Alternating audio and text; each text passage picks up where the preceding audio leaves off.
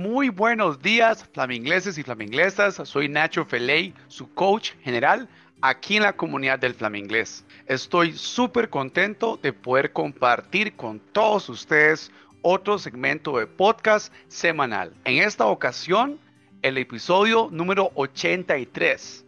Good morning to you guys. This is Nacho Feley, your general coach right here at the Flaminglés community. And I'm super happy and excited to share with you guys a new weekly podcast right now, the episode number 83. Como ya saben bien, la tradición de todo inicio de mes es traer un podcast con un motivational quote, una frase, un pensamiento motivacional. Así que vamos por ese motivational quote. Esta nueva frase motivacional del mes de octubre es traída por Aristóteles, el cual dice lo siguiente en inglés: Quality is not an act, it's an habit.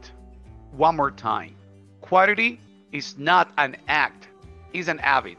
La calidad no es un acto, es un hábito.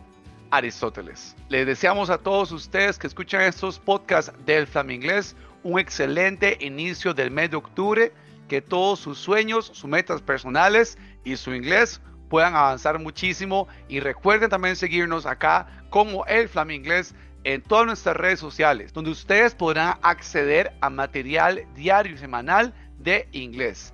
Y ya es tiempo de que te vuelvas también parte de la comunidad VIP y así poder acceder a muchos más beneficios que solo el Flaminglés te trae. Nos vemos en la próxima con otro podcast. Goodbye now.